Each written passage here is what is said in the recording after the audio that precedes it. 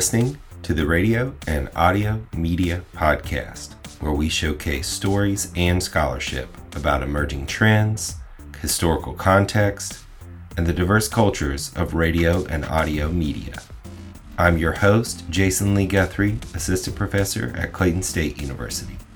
In this episode, I'll be speaking with Anne McLennan and Tony DeMars, co-editors of the Journal of Radio and Audio Media, or JRAM. I began by asking Anne about her time as editor. I'd love to have you talk a little bit about just your experience as editor of the journal. How long have you been the editor, and how have you seen it develop under your editorship over time? I edited the journal for 5 years, and I'm co-editing this year with our new editor, Tony DeMars.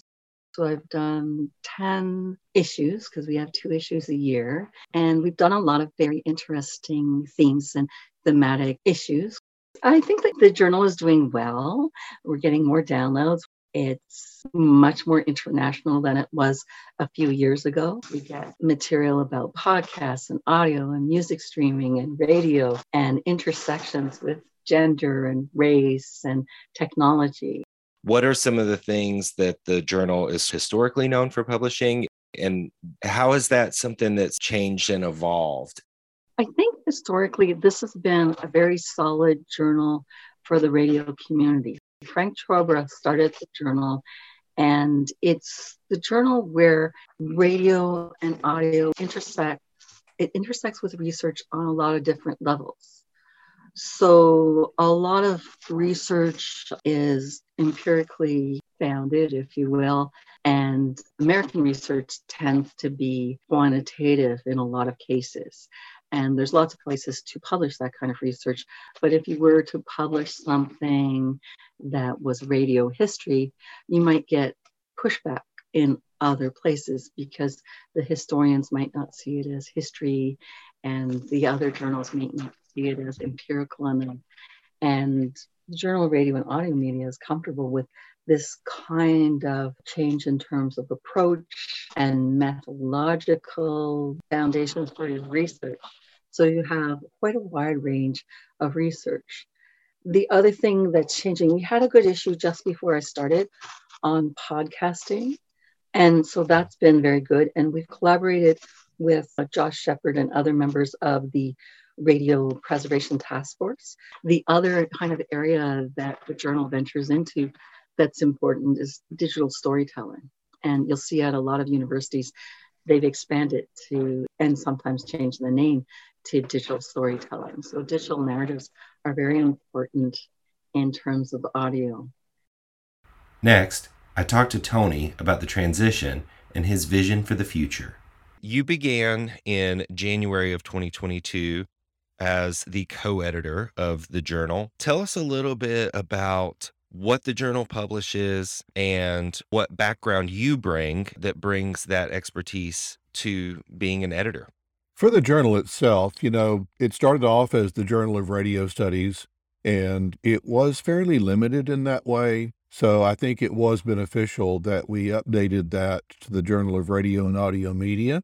And if you look at that, especially in these recent years, it is getting a lot of podcasting-based research. And if you look at the biggest number of views in the recent years, that goes toward a lot of the podcasting things. So I do think we've gone in podcasting directions and in some ways a little bit more of that audio media kind of thing. For me personally, I had a background in radio, and so I had worked full-time in radio for 10 years before I got into university teaching. I'd done some research on radio through the years and music research, and did one article way back in the journal. Beyond that, I've been involved with the level of creative work, but also the level of research. And so I think that's what I bring to the journal, is that I've got the perspective of the industry, and then I've also been involved in that level of research. This is a little bit unique as academic journals go, because there is a really strong industry component to the research that JRAM is looking for and that JRAM publishes. So to a potential author out there that is publishing work or maybe has a similar background as yourself coming from the industry, what are the kinds of things that JRAM is looking to publish? Well, generally, if people will think about what the journal is, we do want things that are radio related, audio related. It has a pretty good range of what could be submitted. And so ultimately, articles on just about any topic related to radio or audio media could be published in the journal. Definitely some industry related things, but there are some good theoretical things that people could do. I'd really like to see more historical things, especially as we got to the 100-year anniversary of radio. I'd like to see some highlights of people that have made important contributions through the years. Other historical development things can be useful, I think, for the journal.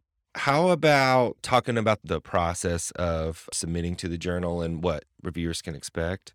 I think people should notice probably within our journal that we do have symposium issues. And so the edition coming out from May 2022 is a symposium on colonial radio and the issue of colonialism era and the societies that were the colonized areas. And so some good articles there in a symposium issue. And then we have another symposium issue coming up called Multilingual, Multicultural Migrant in Diasporic Radio. The call is out for that with an August 1st, 2022 deadline. We're talking about a symposium on the BBC's 100th anniversary. And we're talking about the one on Black radio with a focus on Urban One founder Cathy Hughes. So within that, people should recognize that we do have those symposium issues, but in general, we're always looking for submissions from people about anything related to radio and audio media with no deadline for that. The symposium issues will always have a call and a specific deadline. So right now, if somebody's working on something that fits within the framework of the journal, look at our submission process on the journal and submit the article to us. To wrap up, could you share with us a little bit about your vision for the future of the journal and what you're hoping to achieve with your tenure as editor? Well, the thing about the journal that I enjoy being able to step into is the fact that the previous editors have done such a great job of building where we are, and having the impact she's had in these recent years has gotten us where we have a level of recognition of the quality of our journal. We're very competitive now as a journal. We're international. We're getting a lot of international submissions, probably about 20 different countries that we've gotten articles from. And so when I look at my vision of the journal, I don't have to imagine some things that we're going to do differently because we're doing things so well right now with the way the journal has operated in these recent years. I would say probably at one level, I want to think about a little bit more of that audio media type of research, because I do think that some analysis of sound design and film could be some important research that fits within audio. Something like music analysis types of things. Radio formats are important, but sometimes a breakdown of some things that help us to appreciate creations like music and some research within that.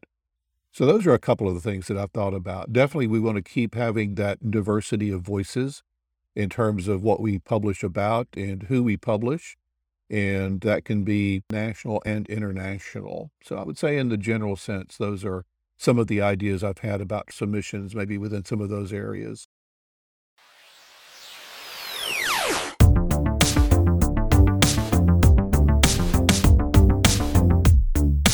This has been the Radio and Audio Media Podcast. I'm your host and producer, Jason Lee Guthrie, Assistant Professor at Clayton State University. I've been speaking today with Anne McLennan and Tony DeMars, co-editors of the Journal of Radio and Audio Media.